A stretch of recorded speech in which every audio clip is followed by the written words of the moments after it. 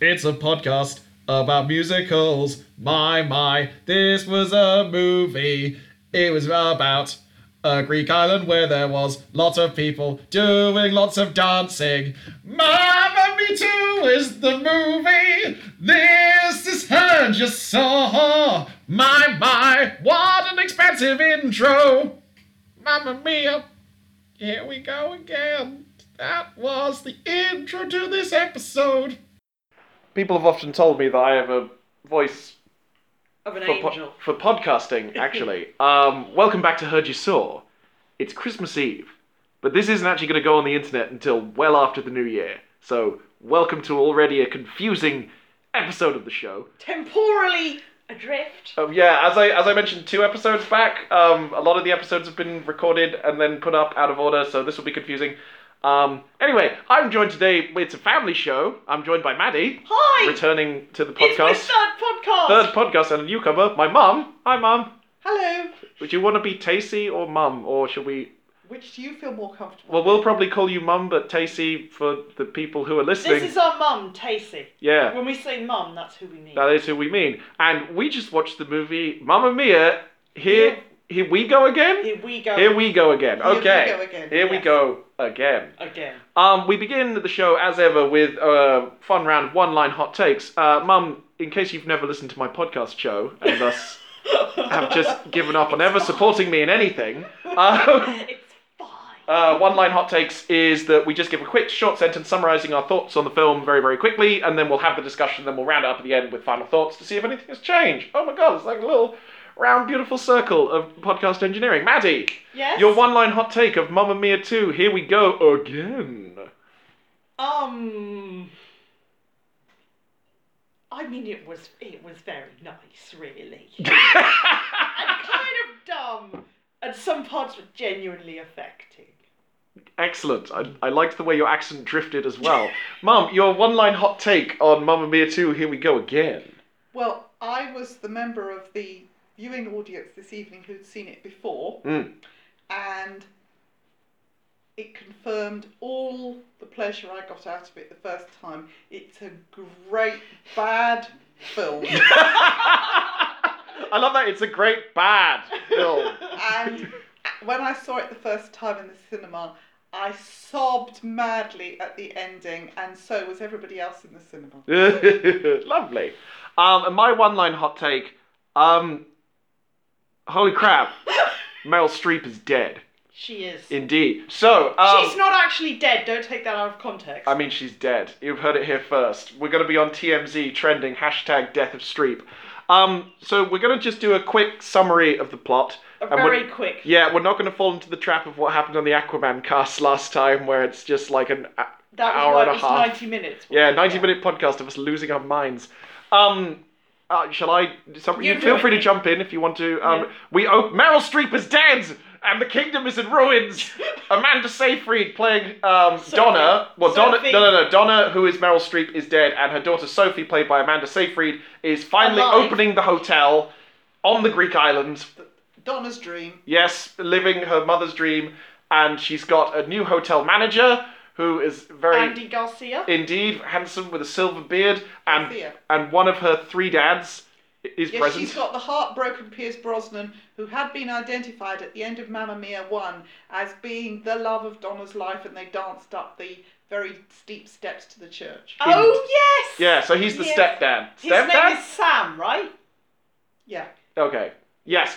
And basically she's very stressed out about whether things are going to go well, and her husband? They're married, aren't they? No, because they didn't get married, because that's the point of Mamma Mia 1. I'm glad we've got you here. Yeah, I can't remember the plot of Mamma No, Mia the whole 1. point is that she didn't get married, but Donna did get married. Oh, that's they the used twist. all her wedding trappings for Donna to get married. to Yes, Sam. Right, But right. she didn't marry Sky because they're free spirits. And she didn't feel ready. And meanwhile, Sky is in a CGI brownstone in New York, working in the hotel industry. For 6 weeks. Yes, to gain experience of But hoteling. he's been offered a permanent job. And that'll be a hanging action that will never really pay off. Meanwhile, we flash back to the graduation ceremony at the University of Oxford. New College, Oxford, apparently. I can't remember if that actually is New College. Although I think it's the right lane. on the street, or okay, right, where we see bicycles right outside, Maddie. Yes, they do. Have you seen Oxford? where we see a young Donna They're not really like graduate from Oxford in style, and then go off to seek her fortune in the Mediterranean Sea, drawn by some mysterious force of destiny to a small Greek island that will become the site of all the Don't major forget, events. on the way, entirely so that Waterloo, famous ABBA hit, can be worked into the plot, she makes an entirely unnecessary visit to Paris. Where she also encounters the Young Colin Firth. not love of her life at all, Yeah. who's just, he's wonderful. He's so closeted. So the interesting thing about this movie for me is I didn't expect this to technically be it's like a prequel / origin story Yes. of the character of Donna / Meryl Streep, which is not a direction I would have gone in for Well, a sequel. simultaneously, all the other characters trying to come to terms with her loss. Yes, because as this movie makes abundantly clear, she is the fulcrum around which all events turn. Yes. And it's dizzying, and even subtly addressed by the movie at many points that people are like, man, Donna's just kind of like taking over everything, and I'd quite like to have fun with young, not Bill Skarsgård. Bill. It was Bill. Stephen Bill. Skarsgård? Yeah, young Stephen. Stefan Sarsgaard, he's Bill. Yes, Yes. Stefan Sarsgaard, Scandi hunk. on his boat. Yes, hot Scandi hunk. So, But I can't because I'm Julie Walters and my role is thankless. yeah, Cake. I will always be a wallflower with a big slice of cake in front of me. There are Maddie, worse ways to live. as your first Yes. time viewing this film, what did you make of this movie? Or what would you like to talk about this Well, I movie? mean, It's it was probably a just more open kind question. of- The thing is, like, I saw Mamma Mia on the stage and I loved it and I thought it was amazing. And then when the movie came out, I was like, this wasn't as good as it was on the stage. I will agree. And so I wasn't exactly going to this with higher expectations. I mean, tonally it was kind of flat all the way through, really. Is this musically tonally or just or narratively I'm not tonally? my sister. I won't get into the music stuff, although some of the performances were quite subdued vocally, but I meant narratively tonally. It's just people are kind of sad, but they sing and dance. And they keep pushing forward. And they don't quite know where they're going in life, but they have each other. And dreams. Many dreams. Yes. And Except Sophie. She's not allowed any of her own dreams. no, I You mean, can only complete on your mother's ambitions. I mean, I did think that, like, I mean, I actually quite liked the sort of the whole, like, mourning my mum, and then, like, moving forward to become a mum myself, and, you know, like, and kind of the, makeshift family that we kind of have, that's nice. But I was kind of like, yeah, but, like, maybe she doesn't want to, like, I mean, I guess she does want to stay on the island. Maybe she should go to New York with Yeah, Sky? like, and he's decided that he doesn't want anything that's not her, which is like, that's fine, but I mean, but Mum, you promised me a dog on roller skates, and there was no dog on roller skates. When did you promise a dog on roller skates? In the film, she said there was a dog on roller skates, and there wasn't. But I'm kind of like, it just sort of happened at me, and my heart has grown maybe like one size. Not the full 3. Not the full 3, but I mean, that was in part due to the end credits, which were really sweet, because I also kind of like that whole, like, your older self and your younger self are, like, dancing together, it's all symbolic. I'm a big fan of the cross-generation temporal, let us, like, subtly baton pass kind of thing. Yeah, that was really sweet. That was cool. Also, Cher was in it. We haven't mentioned Cher. We haven't gotten to that's Cher terrible. yet. I feel like that's a topic that we're going to creep up on. I want to sort of paint the shades of, you know, the opinions of the She's movie like and stuff. The peak of the pyramid. It is quite something. One thing I will say about this film that I think works better than the first one based on my memory of the first movie. And this is the first movie rather than the stage show. Because there's a whole discussion to be had, which we may have a portion of like the difference between musicals in film and musicals on stage. Because it comes back to that thing that with theatre, there's more of an acceptance of the inherent artifice of the Yes, situation. yeah. Because it's like, well, they're on a stage and like nothing's completely 100% naturalistic. And so when people burst into song, your Yeah. brain kind of goes, yeah. I actually found that harder to get behind than in most film musicals this time. I think because, well, you pointed out, didn't you, Mum, like, no, in the first song, they were actually really singing. And Yeah. like, I kept looking like, they could be really singing now. They could be really singing now. Halfway through the film, I said, she was like, "Oh, I've got a band," and I was like, "Wait, she's in a band?" And they were like, and Bob and Maddie were like, "Yes, in the first scene when she's in Oxford singing with her friends in costume, that's them being in a band." And I'm like, "That's not just the musical happening." Like, no, that's literally them being in a band. It's a big thing in the first film that it was Donna and the Dynamos. I had forgotten that. But I felt that this, in some ways, committed a lot harder to the idea of trying to sort of string things together as sort of like, let's do a musical number, musical number, musical number. Yes. Rather than being sort of musical number, plot, plot, plot, plot, musical number, Yeah, plot, I mean, plot. it was basically an excuse to string a lot of ABBA songs together. Yes, it was. I felt that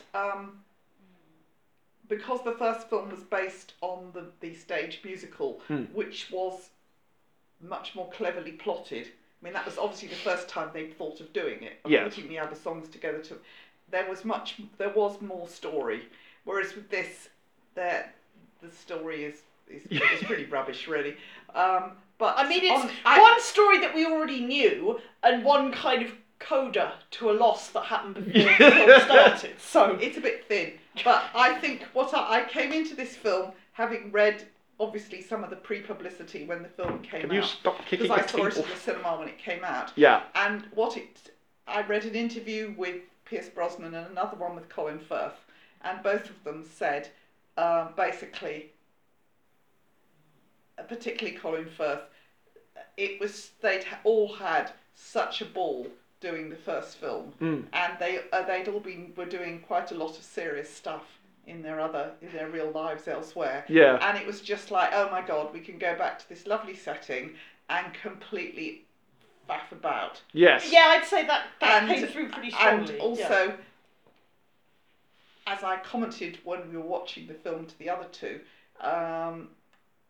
Pierce Brosnan said when they phoned him up, he said, "Is Meryl in it?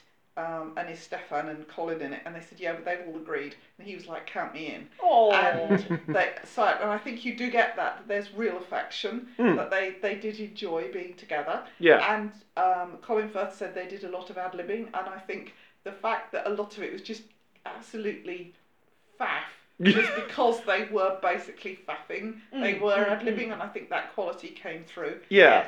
I think I agree with you, there's quite a lot of nice chemistry in moments Yeah. between some characters. I mean, I think we were all kind of in agreement that in terms of just quality of acting, I think Colin Firth sort of like steals the show with like just a couple of lines. With his Firthiness. Yeah, it was really a marked difference between him and the person pretending to be young him, and I'm just like, oh dear son, you've got Young to... him was a bit of a charisma-free zone. Yeah, he's got to try and be Colin Firth, specifically young at the peak of my sexual powers, Colin Firth. And I mean, did this guy not even watch the 90s Pride and Prejudice? I doubt it. I don't think he was alive when that film came out. It's also that, I mean, I know when having seen this in the cinema, I then was looking at more reviews, and it's quite a big issue for discussion online. I know that obviously it was an important plot point in Mamma Mia, both stage show and Mamma Mia 1 on the film, that Colin Firth is gay. His character is gay. Yeah. And that is not addressed at all. Yeah. I think they should have shown him having a boyfriend. Like, I feel like I may have been like projecting or like, you know, just vaguely sort of seeing things that I wanted to see. But you know, in the Dunkirk scene, yes! when all the boats are like riding up, which is a great moment. I think that's a wonderful moment in the film. Yeah.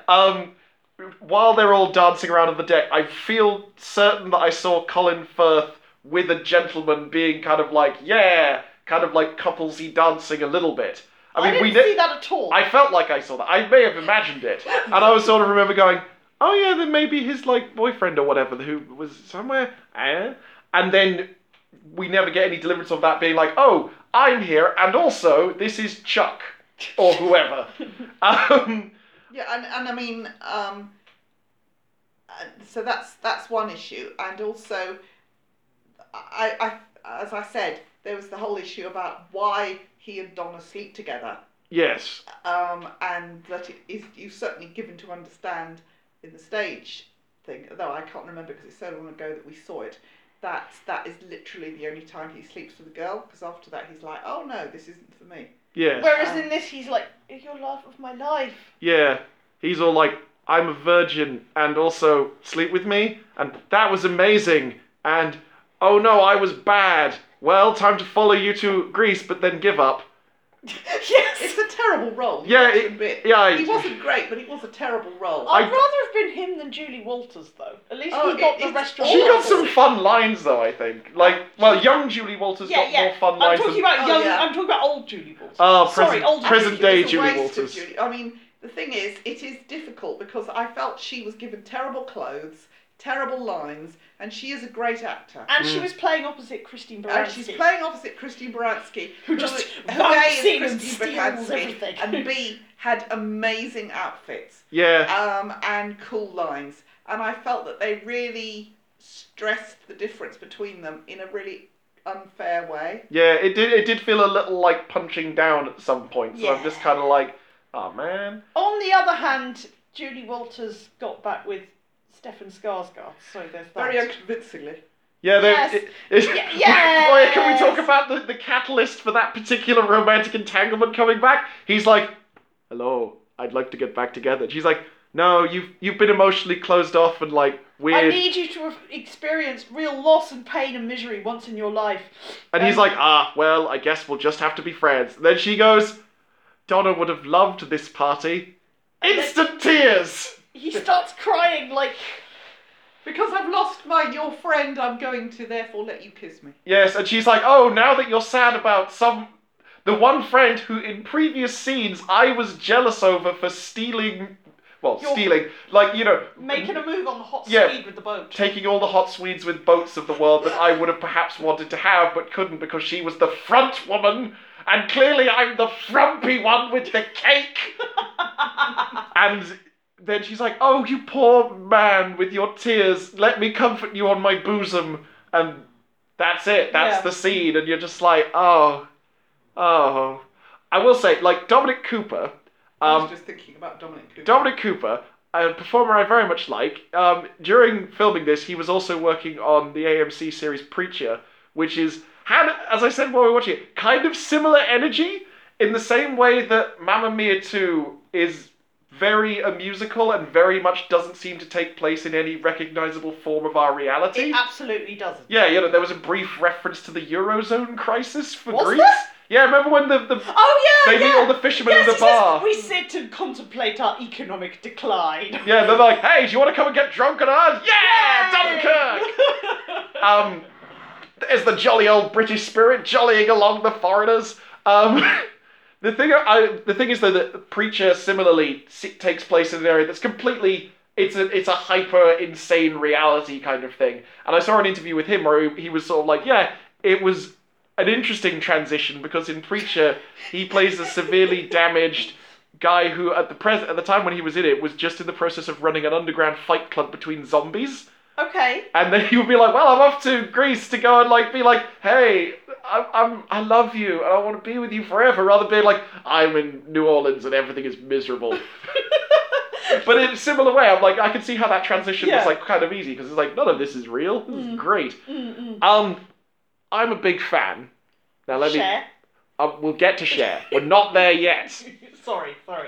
A thing I'm a big fan of is I really like films where they end with the ghost of a major character smiling and looking on at the events that have happened, or even better, giving some kind of monologue about the events that have Do occurred. you like them or do you like to mock them? No, I think they're brilliant fun. I think sometimes they're a bit crap, but also like it's But hilarious. That's part of the fun, isn't it? Yes. The level up from that, which I was unaware of, is having Ghost Meryl Streep at the christening of her granddaughter singing about the moral of the film, kind of.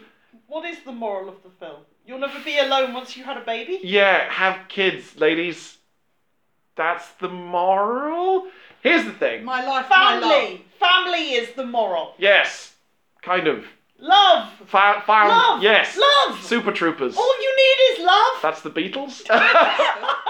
Wrong group. But I have one of the things it kind of leads me to is that we were commenting that some of the songs worked quite well for what they were used for in the movie. Other songs were confusing and didn't quite work as well. And some songs were, I mean, it was kind of basically mostly a combination of ABBA songs I didn't know and ABBA songs they've used in the last film. Yes. And I'm sorry, but like they didn't make enough use of Gimme Gimme Gimme, Voulez-Vous, or Under Attack in the film. They had like a whole Under Attack dream sequence filmed and they cut it. Really? Yes! I didn't know that. Still mad. Oh. But, you know, so if you're going to reuse songs from the film, why don't you reuse ones that I like? Although I do like Angel Eyes, although that was a bit like, we're going to sing now! Yeah. And that's another one where it didn't quite fit. Yeah, I mean, you were like, what are you trying to say here? well, I mean, I was Ravine? kind of like, I don't think that Dominic Cooper deserves this song. I don't think he's actually done anything really wrong. Well, he with also got, was it One of Us is Lonely? One of Us. Yeah, One sang of it Us. together, Yeah, and we're like, he only said they've offered me a cool job in New York, and apparently highly paid, and we could live not on an island that gets hit by tropical storms. I mean, the trouble is really that's quite a deep, important conversation to have with your partner, I think. Like, I mean, you know, this is actually a big question about their future. Yeah. I mean, maybe, like, is there a better ABBA song? I feel there probably is. Here's another thing that I noticed, is that there seemed to be a kind of form of diminishing returns on the elaborate nature of the musical sequences as the film progressed. Because, like, you look at the opening number with, like, I Kissed My Teacher, like, full-on outfit changes, massive cast of dancers, multiple changing locations, bike Bicycles. riding, jumping on a boat, jumping off the boat, etc., Oh god, I etc. forgot the dancing on the houseboat. Yeah, then Waterloo, you have dancing waiters in costume, like the weird bit where they seem to get beheaded, but they're not beheaded. It's dancing. wonderful, isn't it? I think that was possibly my favourite, It was, like, it was a musical really well sequence. choreographed It's scene. just wonderful. Yeah. It's entirely batty, but it's wonderful. Indeed. And I mean, kudos to young Colin Firth. He did put that across well. He did, he went for He it. could dance. But on the other hand, then, as the film went on, you got, like, for example, Dancing Queen kind of works, but because it's just like, all the boats come in, Yeah. they all dance down, That they was all quite a dance together. nice I'm like, moment, that's yeah. nice, but it's still kind of like, I feel like for what's meant to be one of the most massive set pieces, I wanted it to be a bit bigger and crazier. And then, like, was it Angel Eyes, the one where it's just, we're just walking through and singing? They did do that. Yeah, and then... Angel Eyes is the one between Christy Morensky and Julie Walters and Sophie. Yeah, where it's sort of like, we're just kind of walking around and... They're In amazed. wafty dresses. Yes, kind of. Yeah. Was that when you said I'm not sure that everybody knows what they're doing in this scene? Yeah, there were just people just kind of like, yeah, I'm here. Well, certainly what I think I noticed, particularly with the scenes on the island, which weren't really big. I mean, like on the boats, at least all the fishermen were very choreographed. Yes. But there were scenes in the hotel where people were actually banging into each other. I don't know if you noticed. They were like a bit late, sort of, and they weren't waving their arms in unison and so on. I felt that the hotel staff had been insufficiently advised that they were taking part in the music. Well, I mean, Perhaps maybe they needed were more like, oh, briefing. geez, we thought the song and dance numbers had ended. I mean- oh god, she's come back. There were a lot of song and dance numbers. I can certainly imagine a choreography being like, shit, we have not got enough choreography for this. Just do what you did before, okay? But equally, like, with Fernando, which in an odd way is kind of the crescendo of the movie. Yes, because, and I know you don't want to get to it yet. No, we're going to go into, well, this is my segue, we're going to get into the Cher Yeah, thing now. It is the climax, because it's just that Cher burns with the 1,000 megawatt superstar of Shareness. of Cher-ness, which nobody else possibly on the face of the earth has to, in exactly the same bizarre way. Yes, she's magnetic in this film. Not possibly in the way that you want, because it's like she enters the movie and everyone else is less interesting. Yes. that's And I'm true. just like, I mean, I like Cher, and she's far and away the best singer in this piece. But equally, who? Why? What? Mexico? We just needed Cher, okay? Also, We needed Fernando, which is a song that I like. I like the song when Fernando. when I saw it with Zoe, her comment was, well, Cher was absolutely right in the comment she made about Amanda Seyfried singing, And she said, I think it.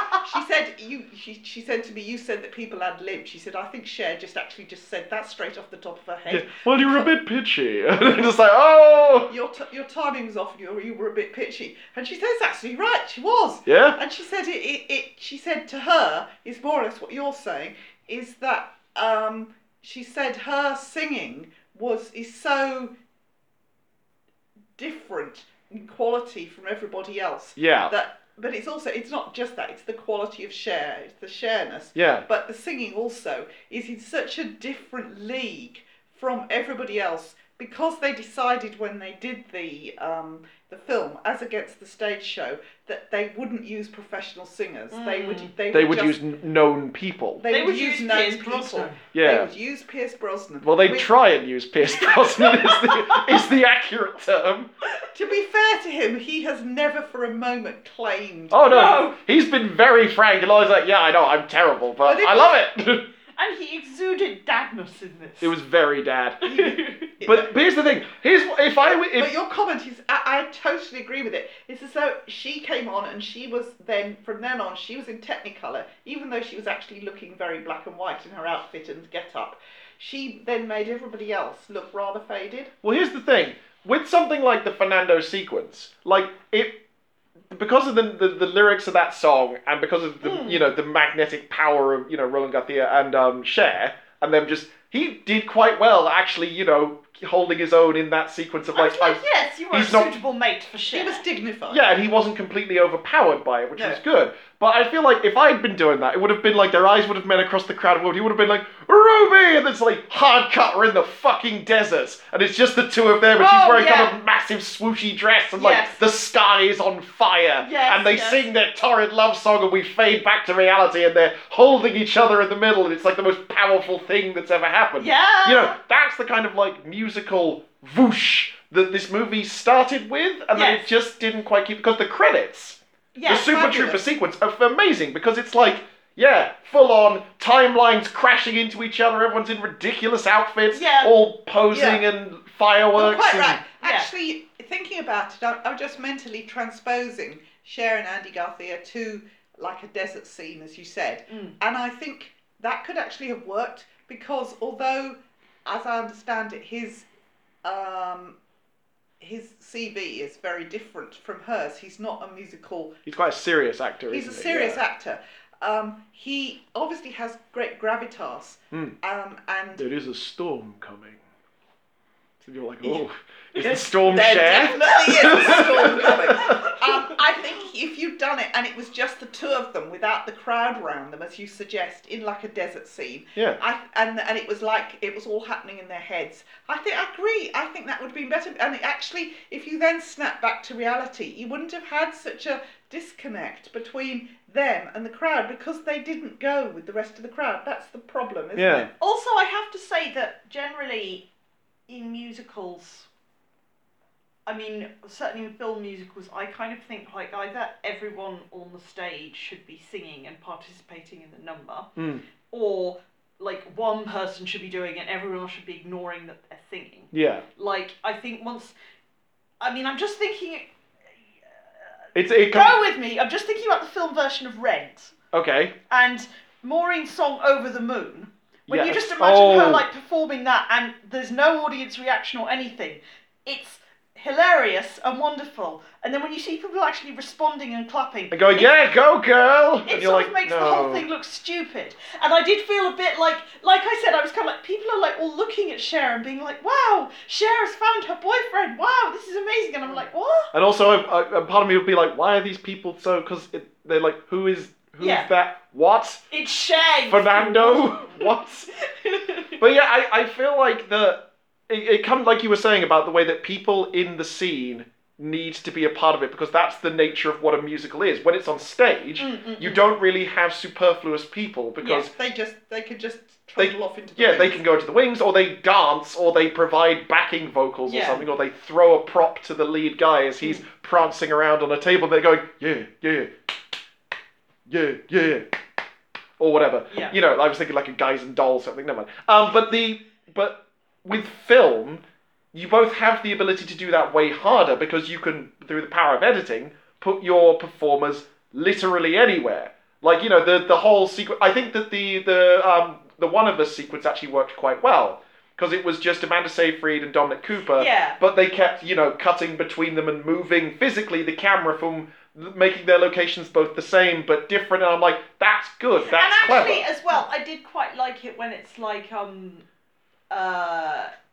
Julie and Christine and Amanda like walking through the hotel as it is. Transposed with cutting Donna back to discovering Donna. it when Yeah. she came Yeah. to it and it was all ruined, and I was like, oh. Yeah, that's I can't nice. remember if there was actually a song involved in that. Yes, there was a song. Does anyone remember what the song was? No. It was an ABBA song. Yes, That- in all You're likelihood. just guessing. You're just guessing. You don't know Yeah, that. but no, again, Nick, that kind of stuff is nice, I think. Yeah, And yeah, that's a it good is a point. bit as though there was, in terms of like the effort put into the production, it was as like they were up and then it sort of sagged down, and then you had a jerk up when the boats were coming in, the Titanic Dunkirk bit, and then it kind of sagged a bit, and then it went up for the credits. Yeah, I kind of feel like, again, with the boat sequence, like, part of the thing that made that sequence feel less, like, punchy to me in terms of, like, the sort of delirious fun of it, is that they respected the real geography of the island too much. I would have rather it been, like, the boats are coming, they're like, oh my god, the boats are coming! And then, like, the boats literally just, like, crash into the hotel. And it's like, well, that doesn't make sense. It's like, no, it doesn't need to. And then they all jump off the boats into the hotel. Yeah, and then you yeah, have a yeah. dance sequence Whereas they in didn't the actually hotel. have quite. That was. There was a that lot of like, when- we're dancing and walking. Yeah, yeah, We've got quite a long way to go. And that Yeah. was when I said, "Hang on, is this really singing?" And you were like, "No, hyper reality," and I was like, "Yeah, I know, but Yeah. and yeah, like going very awkwardly around that woman with her sticks. Yeah, and you're like, what? Who? What? yes, I tell you what, I found myself mentally comparing it with, and I don't think I did this in the cinema. I think it worked better for me in the cinema, but seeing it again, I would agree with what you're saying. Is when you compare it with the start of, Austin Powers. Yeah, you were a big fan of that sequence. Austin Powers, the I first one, love it. International Man of Mystery. Yeah. Yeah. Where you've got a huge street scene, but it's completely mad. Yeah. And and the way that it's staged is obviously, as you say, using people who would have had to have flown through the air and so on. Yeah. But it's heaven. Yeah. It's absolute heaven.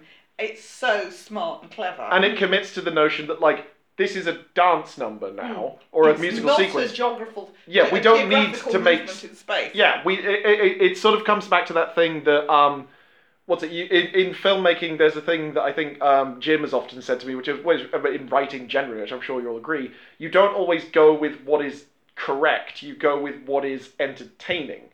You Yeah. go with the thing that, like, well, I want this to happen, so I'm going to do that, even if there are ways that I have to fudge things a bit to get that, Well, because it's also- what the narrative And wants. yes, I agree. And also similarly, they said in writing, don't be like, he got up and he went to work and then he came home and Oh, then yeah. he went round to Rosie's. It's like, no, don't do that. Cut straight to the orgy at Rosie's. Yeah, he place. wants to go to Rosie's. He's like, oh my god, Rosie, you're having sex with Mr. Miggins from round the corner.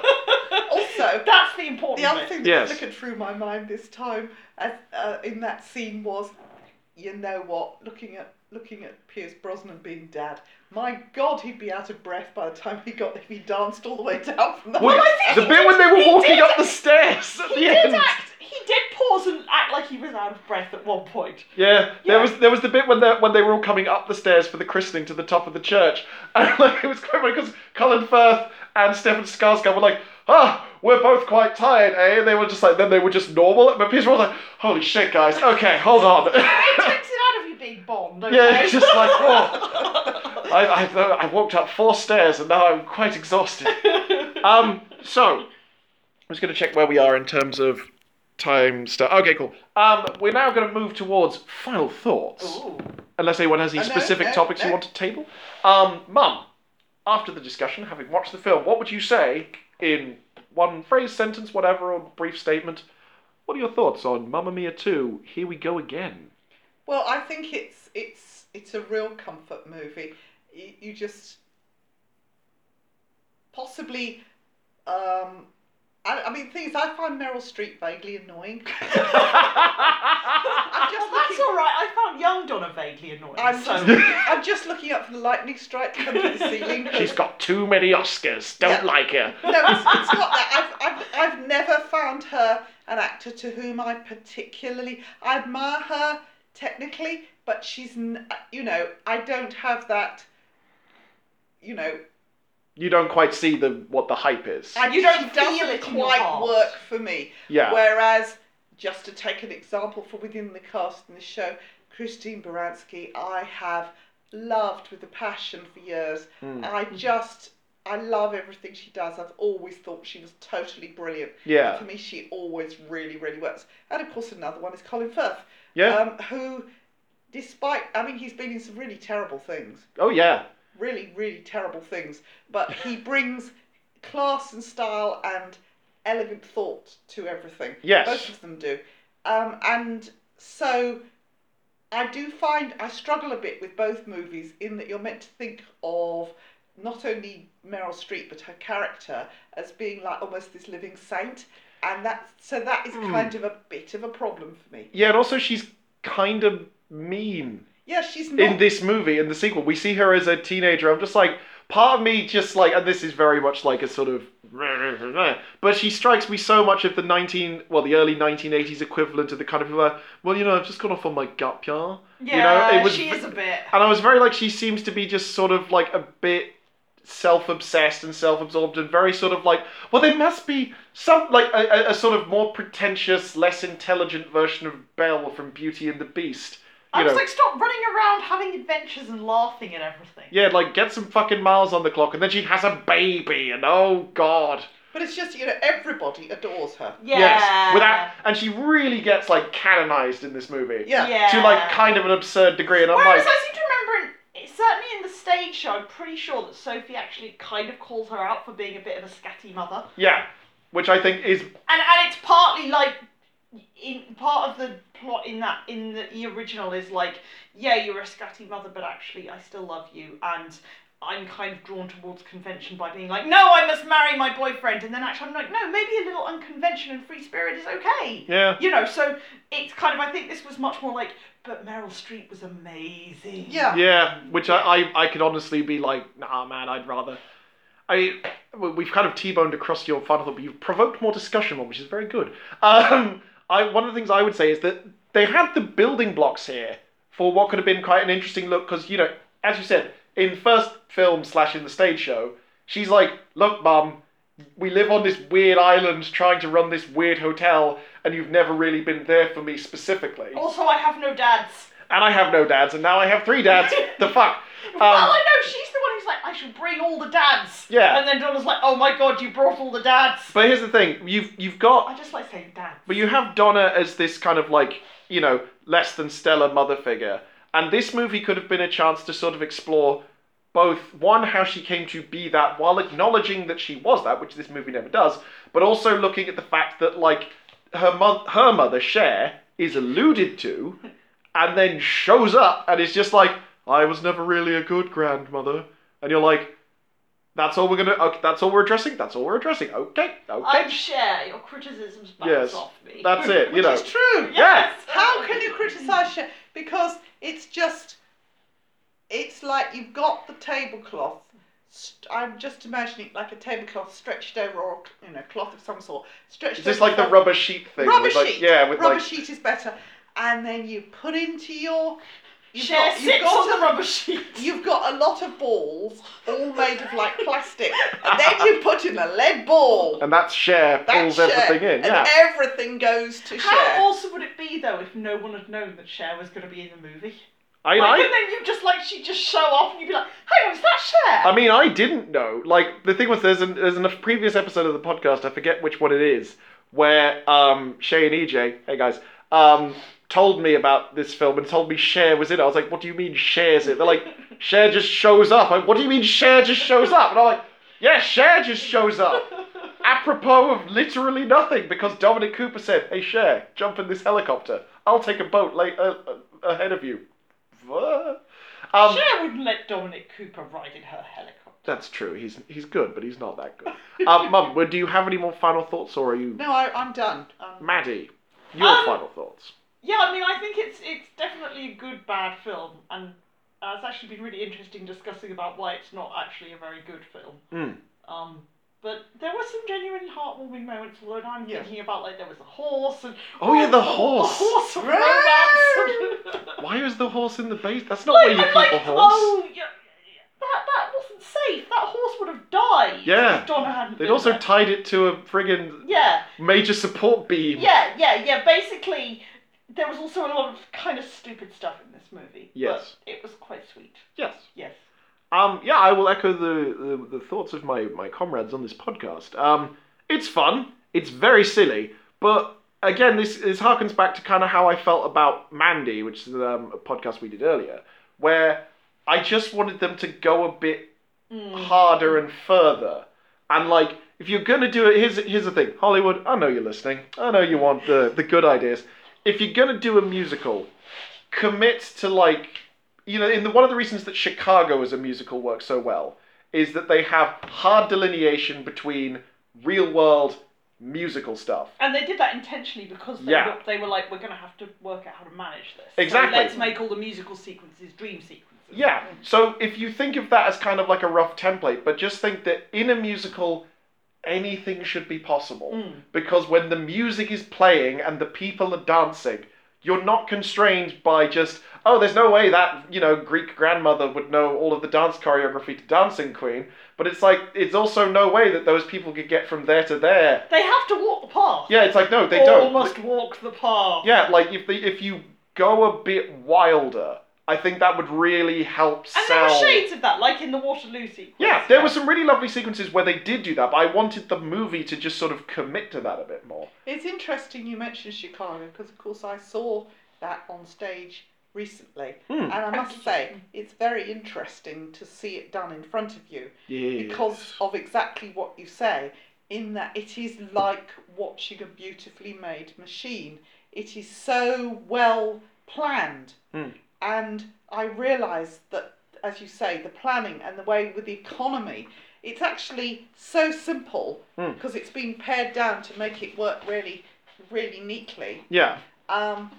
You've got very complex things happening, but a lot of it, you could get around a lot of it by symbolism or by simply, as you say, ignoring reality. But then it is reality, like the sequence in Chicago where the girl gets hung.